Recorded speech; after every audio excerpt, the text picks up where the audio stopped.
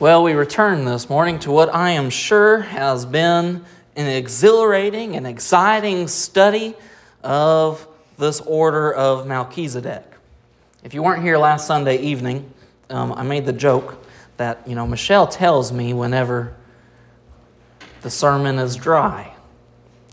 So I kind of think of her as your faithful representative because she tells me the things that none of you would ever tell me to my face. I know that it's dry. There's a reason that we're going through it.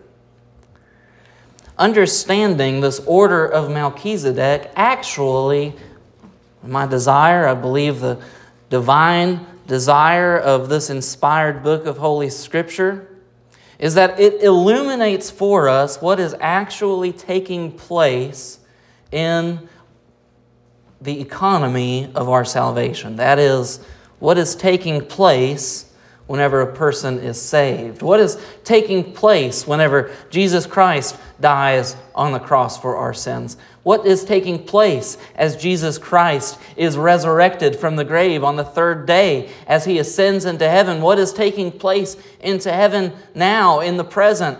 Understanding this priesthood actually gives us understanding. It gives us understanding into what makes the Christian faith so great. And so, for those of you that have continued to endure, the hard part of this teaching, that is the drier part, not just the hard truths, but the parts that are dry, I think today you have some hope. Because our author is finally beginning to connect the dots.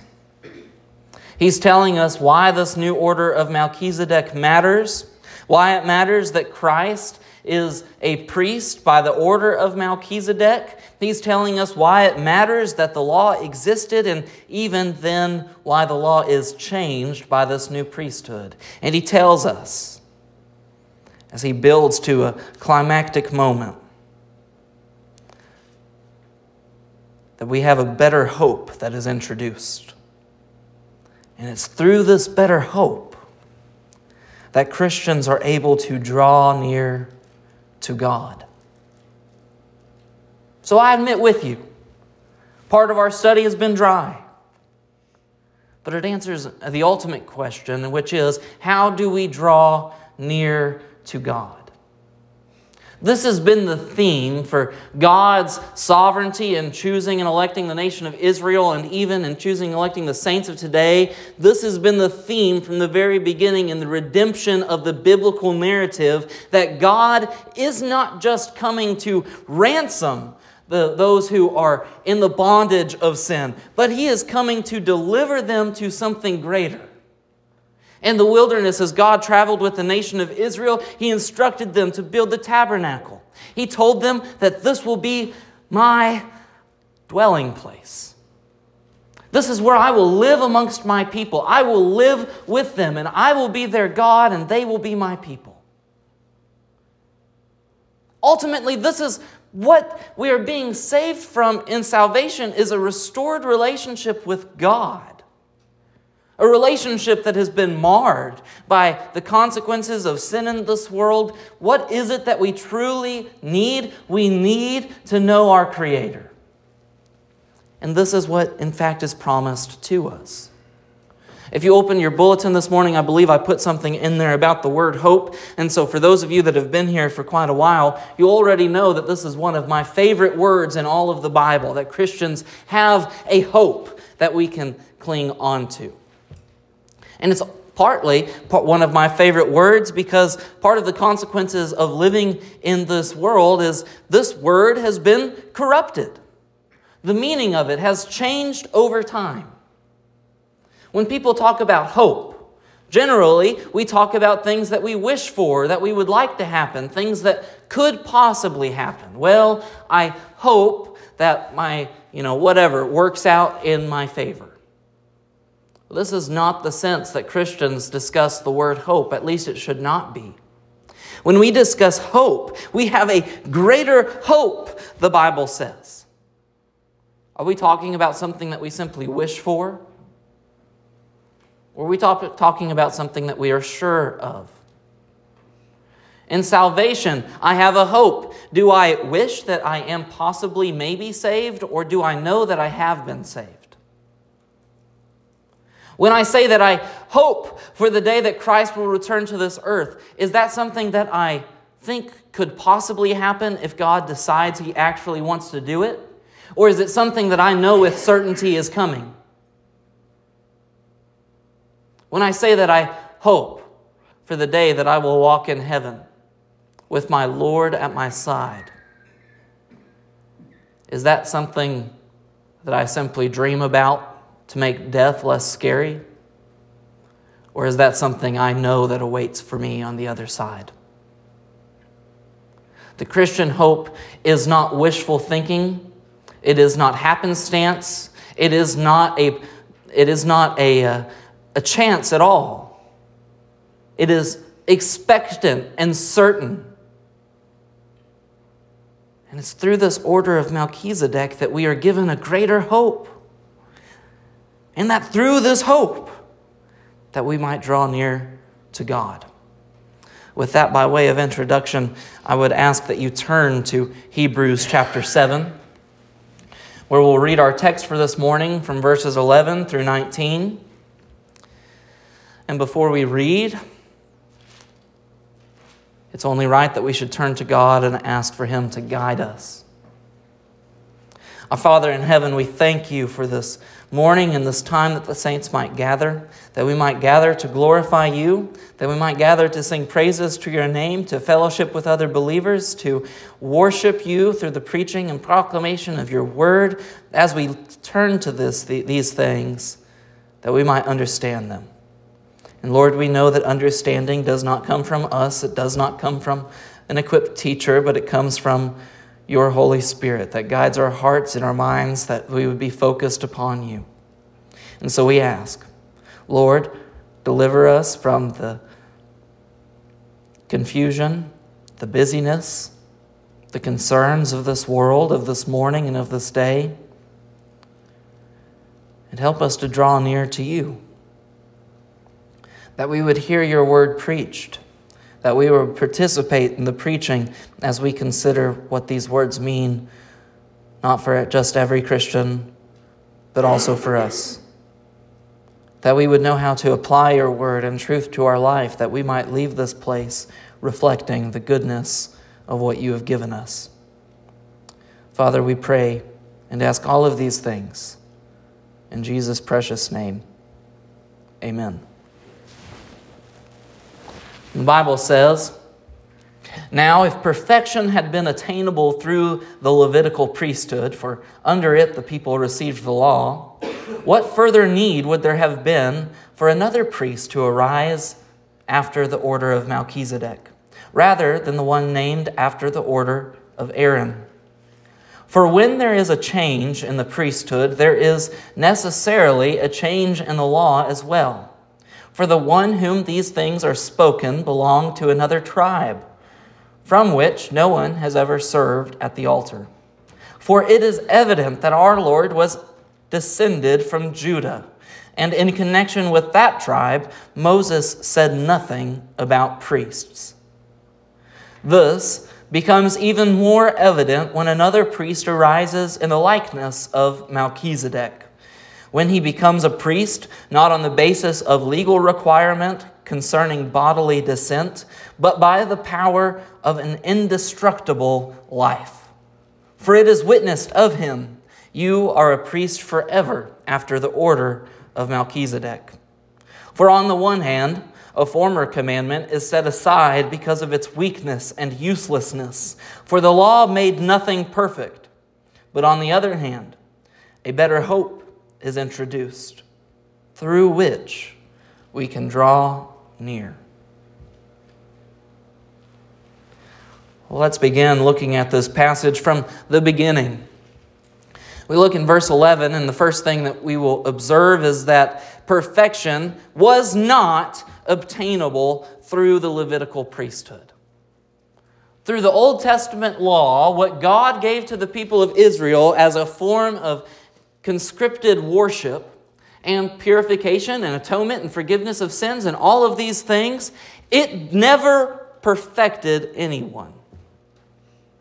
Even when it was practiced perfectly, and by perfectly I mean in strict observance of everything that needed to take place, with the sons of Aaron serving at the altar and the people of Israel faithfully living in such a way that as soon as they knew they were unclean, as soon as they knew that they were unpresentable to God and that they were in need of salvation, when they went to the priest and they offered their sacrifices, and the priest did as he was commanded to do, as the Lord told Moses from the Mount Sinai, and everything went perfectly according to plan, still neither that priest nor the man that came to be forgiven was perfected. In fact, this Levitical system never perfected anyone. Under it, the people only received the law. The Bible tells us that Jesus came in the order of Melchizedek. Indeed, if you've been here, you know this is the argument that the author of Hebrews has been making all the way since chapter 5. But he's not pulling this out of thin air. He's not simply going back to Genesis chapter 14 and saying, here's an obscure fact, let me tie this in as a proof for the argument that I want to make about Jesus. The Bible, in fact, King David, when writing Psalm 110, reflected on the Messiah that would come and made this claim that's quoted for us in verse 17, you are a priest forever after the order of Melchizedek. So David made this connection as well. And we know that even if in the days of the kings, in the days of King David, if he made this claim that there would be a new order of priesthood, well, that would already imply, even in the days of David, that the law was not perfecting anyone. Well, this brings up an uncomfortable truth. An uncomfortable truth. If you were here with us Wednesday night, we're going through the life of Jesus Christ, looking at his earthly ministry. And this past week, we were looking at the idea of reform. One of the questions I asked those participants in the study is, when you think of the word reform or reformation, does it carry with it the idea of something being good or bad? And I got both answers. Some people said it sounded good. Some people said it sounded bad. Well, as we dug in and we asked, well, why does reform sound like a bad word? Or why does reform sound like a good word? Well, those that said it sounded good that meant that you were helping someone or an organization or an institution to turn around and to be better than they were before. Those who said that reform sounded like a bad word said, well, they didn't want to change. Well, it turns out the way that we think about reform depends on whether we're the ones reforming or whether it's somebody else. Human nature is so revealing. It turns out I'm a fan of reform as long as that means the world outside of me is changing to match exactly what I want.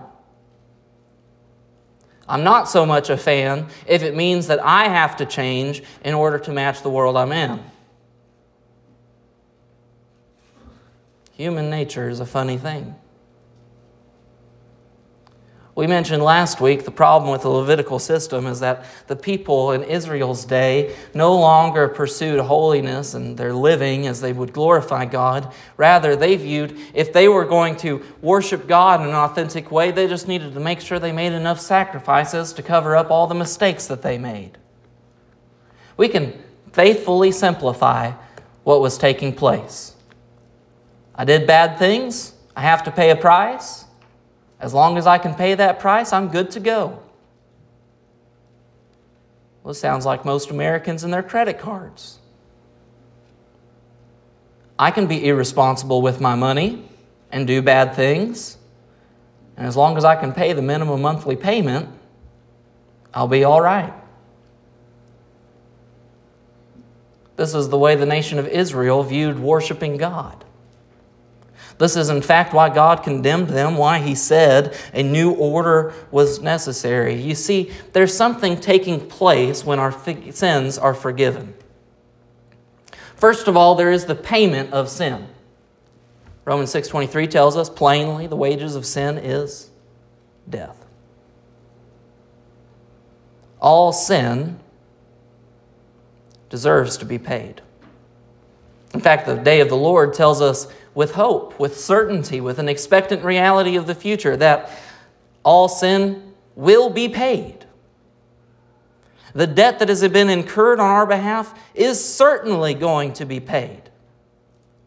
We can say with hope and with certain expectation that our sin has been paid by the sacrifice of Jesus Christ, who stands as our high priest, presently in heaven interceding on our behalf towards the Father. And all those who have not believed in Christ, who have not placed their faith in Him, all those that do not know Him as Savior, who have not confessed Him with their mouth, well, their sins are going to be paid for too, with their own death. Eternal death, condemnation, the reality of hell is just as hope for and expectant as the realities of heaven. The coming of the day of the Lord will be a time when we will rejoice. For the world will be, in many senses, reset.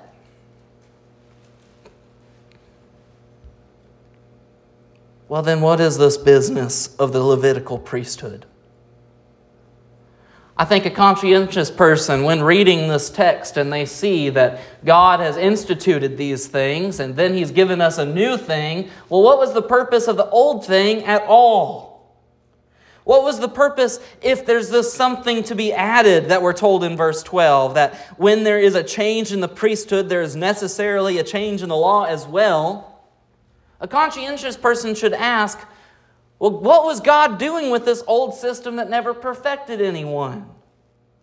Do we not believe that God does not give us anything flawed, but that what He designs for Himself is perfect, that a perfect God necessarily creates a perfect creation?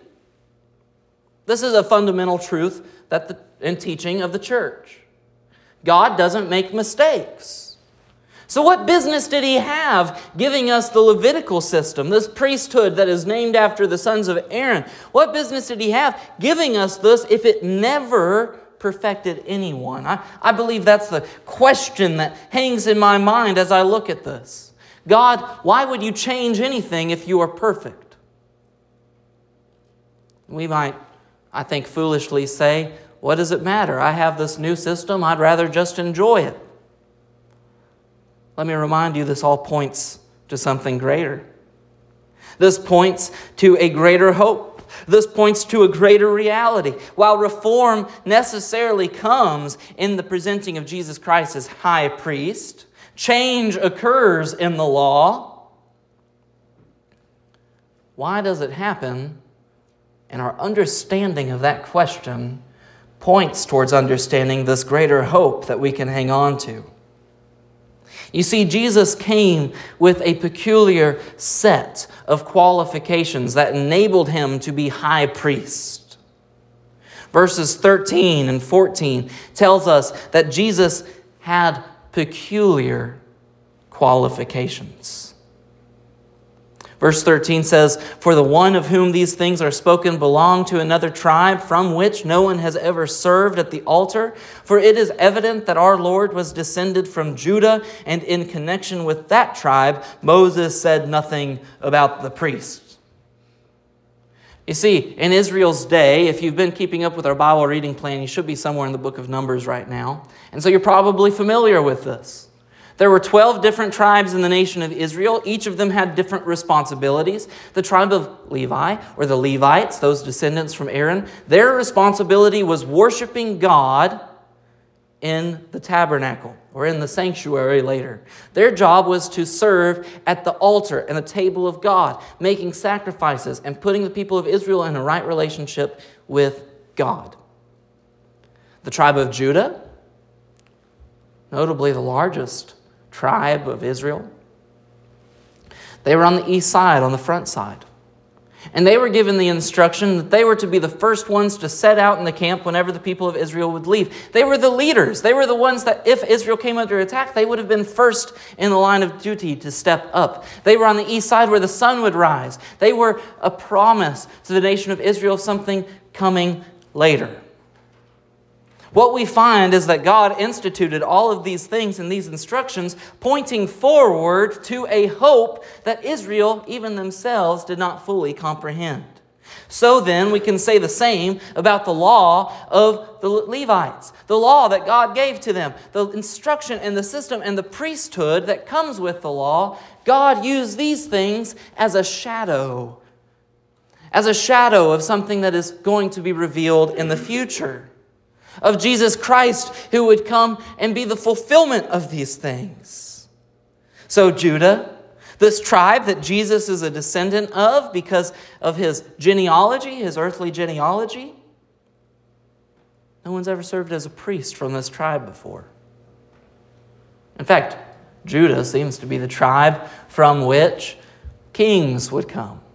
And we've discussed this some already too, that Christ is not just priest, but he is both priest and king. We sang this morning that we crown him priest or prophet and king. Hail him, hail him. Is that not the truth that we believe? What was Jesus' peculiar qualification then if he came in this way, if he didn't fit into the Levitical system? Why is it that he is serving as a priest after the likeness of Melchizedek? Look at verse 16 in your text.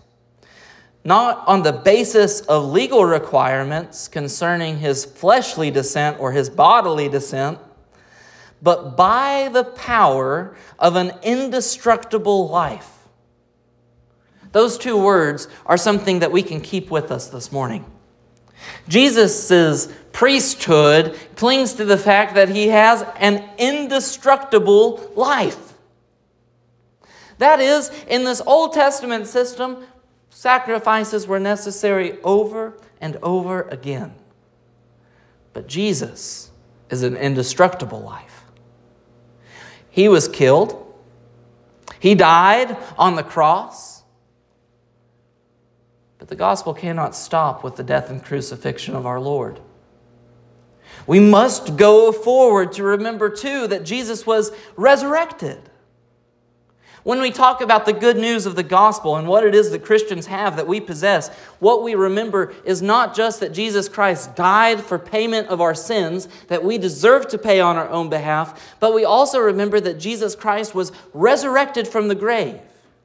Paul writes about the promise that comes from this resurrection in the fact that because Jesus Christ has been resurrected, so too we have confidence, we have expectant hope in the fact that Christians will be resurrected in the day of the Lord, that we will be resurrected to stand with God. An indestructible life. Jesus Christ is not just a priest that comes on the basis of man, but he comes, even as the author of Hebrews made the point earlier in chapter 1, he comes by the will of the Father. Not a fleshly commandment, but by God's endless life. Jesus triumphs over death. His triumph over death is the promise that Christians have today. Because he triumphed over death, through him we triumph over death. And not just death, but the thing that brings death. This is truly the most remarkable teaching, I believe, in all of the Bible. That Christians have the power of the Holy Spirit that not only gives us unction to proclaim God's truth to the world, but so too we have this. We have the power to overcome death in Christ Jesus. We have the power to overcome that which brings death. Christians who seek the power of the Spirit inside of them have the power to live holy lives. We have the power to not be trapped by sinfulness. We have the power. We have the ability to overcome temptation and waning. We have the ability to be holy before God if only we will seek him. The only thing that holds us back from this is, in fact, our own flesh, which needs to be disciplined, which needs to be trained in the way of righteousness, even in our minds, that we must seek to understand God, and we must equip ourselves that we would not be conformed to this world, but rather we would be transformed and renewed to the image of his Son.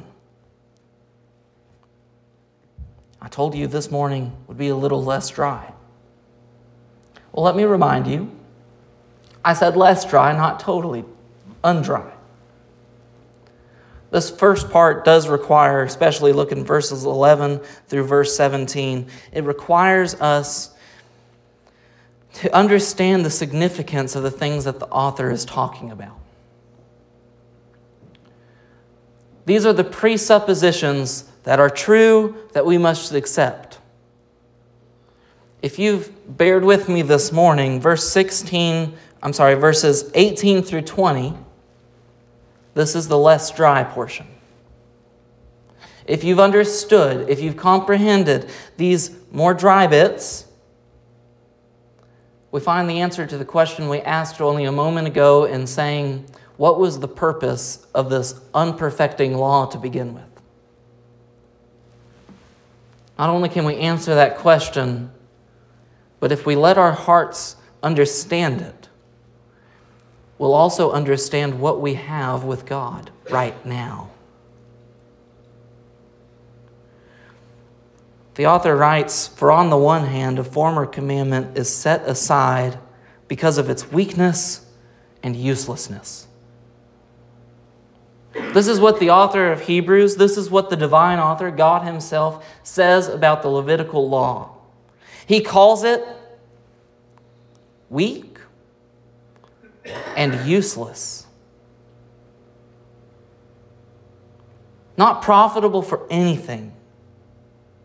The law made nothing perfect. The law, as I said a moment ago, acts as a shadow for us and showing us what even the people of Israel didn't understand, the fulfillment of Jesus Christ, our high priest. Why did the law exist then? We can say that the law existed because it showed us, it demonstrated for us, it helps us to understand God's perfect standard of holiness. But by the law, it does not enable a man to walk with God. The law is weak and unpowerful. It cannot save a soul. The law helps us with the diagnosis of our sin problem, but only Jesus shows us the actual cure. I want you to consider how useful your doctor is when he tells you, "I know exactly what the problem is, and there is nothing that we can do to fix it." It was helpful in showing us what the problem was. But we're reminded that even doctors are human, frail, that they're unable, that they lack power, that they do not have control.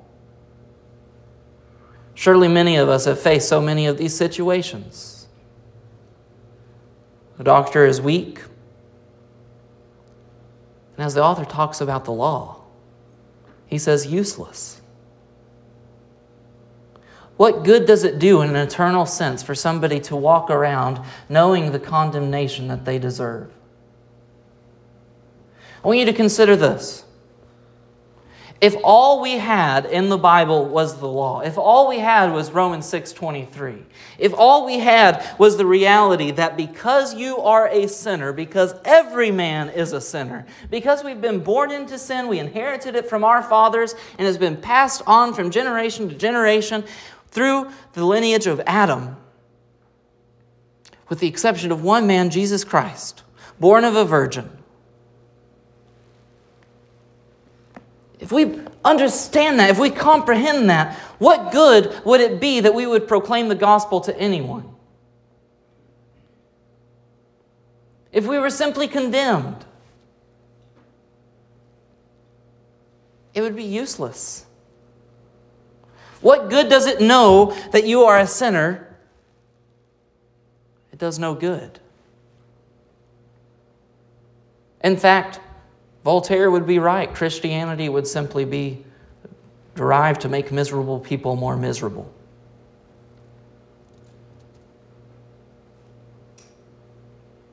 And it makes sense that immature Christians would run away from this doctrine of depravity. That immature Christians, in fact, would run away from it so much that even in presentations of the gospel, we would want to cling to the fact that through Jesus Christ, because he died for your sins, we'll talk about that later, I don't know what that means, but because he died for your sins, you, if you believe in him, have eternal life in Christ. Well, it's no wonder that the world doesn't understand the message that we are presenting or the word that we are proclaiming or even this whole issue of who Jesus Christ is, because we have watered down the gospel and taken out the part that is difficult. This part that God put into place for a reason, not because it's useless, but because it teaches us something about Him. The law is useless. It is weak. It doesn't save anyone. It never made anyone or anything perfect. But on the other hand, He is presenting to us a better hope. That is not just understanding of the human condition. That is not just understanding of sinfulness. That is not just comprehension of how bad sin is. But it is an understanding that through that sin, we have the ability to draw near to God, that we can walk with Him. Paul reflected on the issue of the ability of the law to accomplish anything using, I think, he approaches it differently, but he arrives at the same conclusion. In Galatians 3, verses 19 through 25, the Bible says, "Why then the law? It was added because of transgressions, until the offspring should come to whom the promise had been made, and it was put in place through angels by an intermediary. Now, an intermediary implies more than one, but God is one. Is the law then contrary to the promises of God? Certainly not. For if the law had been given that it could give life, then righteousness would indeed be by the law. But the Scriptures imprisoned everything under sin, so that the promise by faith in Jesus Christ might be given to those who believe. Now, before faith came, we are held captive under the law, imprisoned until the coming faith would be revealed. So then, the law was our guardian, and now that faith has come, we are no longer under a guardian." This is what transpires in Jesus Christ's ministry on the cross and in His resurrection, that those who have faith in Him are no longer conscripted, no longer bound, no longer stuck, no longer under the guardianship of the law, but we are truly liberated in freedom. When we talk about freedom that we have in Christ or liberty that Christians may experience in Christ, it is hinged upon this, that we are able to experience liberty as we seek the Holy Spirit's guidance in our life. No longer do I need an external sense of rules and regulations that I can cram into my mind and make sure that I am obeying. No longer do I need a special sect of people whose job and life's purpose is to understand the Scriptures and the law, that they might be able to interpret it for my day-to-day use. But now, I get to live according to the Spirit that is inside of me. If I have experienced real salvation, if God is with me, if His power is enabling me to overcome sinfulness in my life, then it is by Christ not only that I get to hope and look forward to this expectant future and reality when all things will come to fruition, but it is in the present day.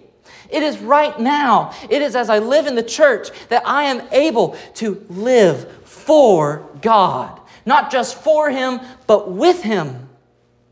It's not just in heaven that I get to look forward to spending in His presence, but I can experience His presence now on this side of eternity. I can glorify Him in all that I do. I can seek Him. I have a greater hope. Through Jesus, we have a better hope. To help us understand this, I think we should also understand that the Levitical law, all these things that we're discussing, even then, it was by faith that Israel was saved. In Romans chapter 10, verses 5 through 9, Paul again writes, speaking of this law that was given to the people of Israel. He says, "For Moses writes about the righteousness that is based on the law, that the person who does the commandments shall live by them.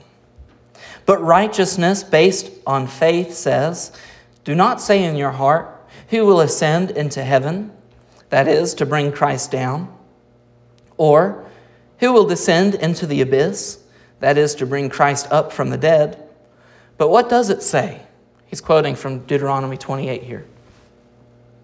The word is near you, in your mouth and in your heart. That is, the word of faith that we proclaim, because if you confess with your mouth that Jesus is Lord and believe in your heart that God raised him from the dead, you will be saved. Paul is saying that this formula, believe in your heart, confess with your mouth, believe in your heart, then you're saved. This isn't something new.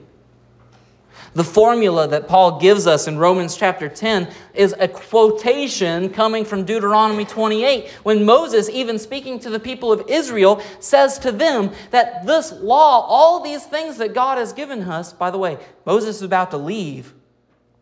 He's about to send the people with Joshua. Moses is no longer going to be the leader of Israel. This is what he's giving to them by the will of God.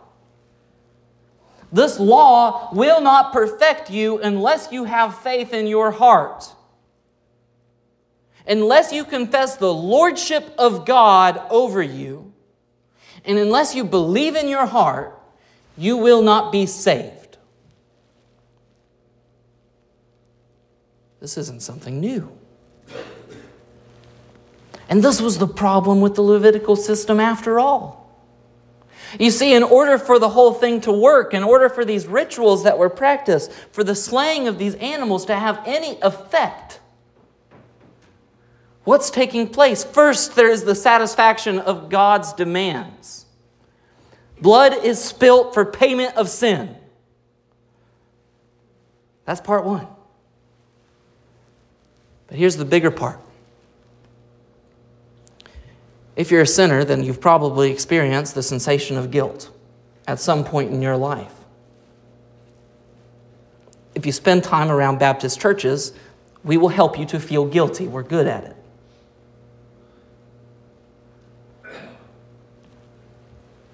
That blood has been spilt. Does that make me feel less guilty? Oh, even for Christians, this is a problem. You've repented of your sin, you've turned away from it, look to the cross, and don't feel guilty. Do you feel less guilty? I think many Christians struggle with this. This is commonplace. Because we won't grow up in our faith to understand what the Scriptures are saying and teaching us about this high priest Melchizedek that Jesus comes in the lineage of.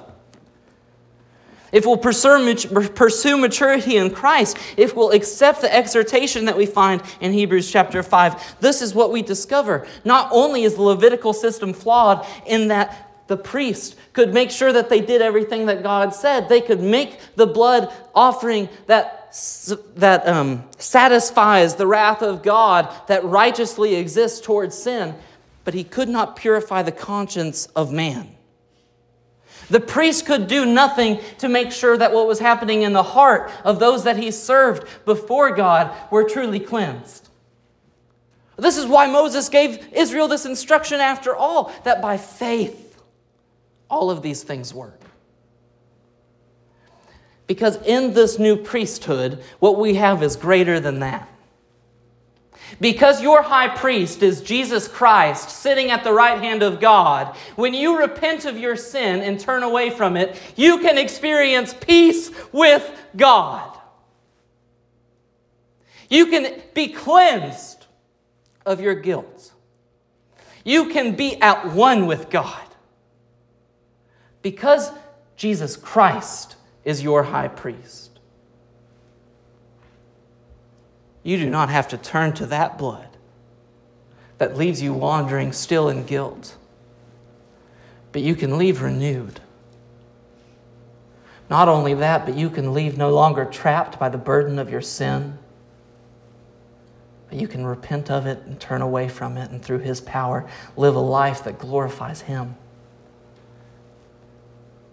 Our greater hope doesn't just exist in some far-off place, but it exists today.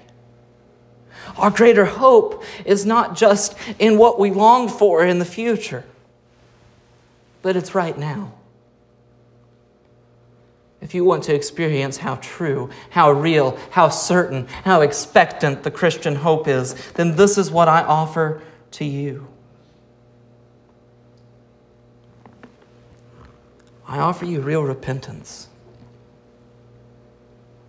Not the priesthood of man, that you might come and stand before a church or that you might make confession, but the priesthood of God. The one who is our intermediary is no other than the Son, God himself existing in the flesh, coming to pay the penalty of sin on your behalf, no longer spilling the blood of animals and sacrifices, but his own perfect blood, that righteousness might be achieved for you by faith. If you experience guilt and wandering and confusion about your faith, then I offer you this morning the same thing that the Bible offers all of us. Real atonement. Being at one with God. Father in heaven, I pray this morning that you would continue to guide us according to your word. God, I pray not only that we would have an understanding of repentance and righteousness and an eagerness to live for you and to glorify you, but God, I pray that we would have an understanding of what it is that we receive by faith through you. That we receive peace. God, I pray that we would be able to experience an abundance of your peace that is established with us through the payment of your blood. God, that this morning as we stand to sing glory to your name, as we stand and we raise our voices for your pleasure, God, I pray that in our hearts we would experience real cleansing. That we would experience the lightness that comes from trusting in you. The relief of the burdens being removed. God, I pray not only that we would experience, but that as we prepare to leave this place, that we would pursue you, drawing near to you because you dwell among us. In Jesus' name I pray. Amen.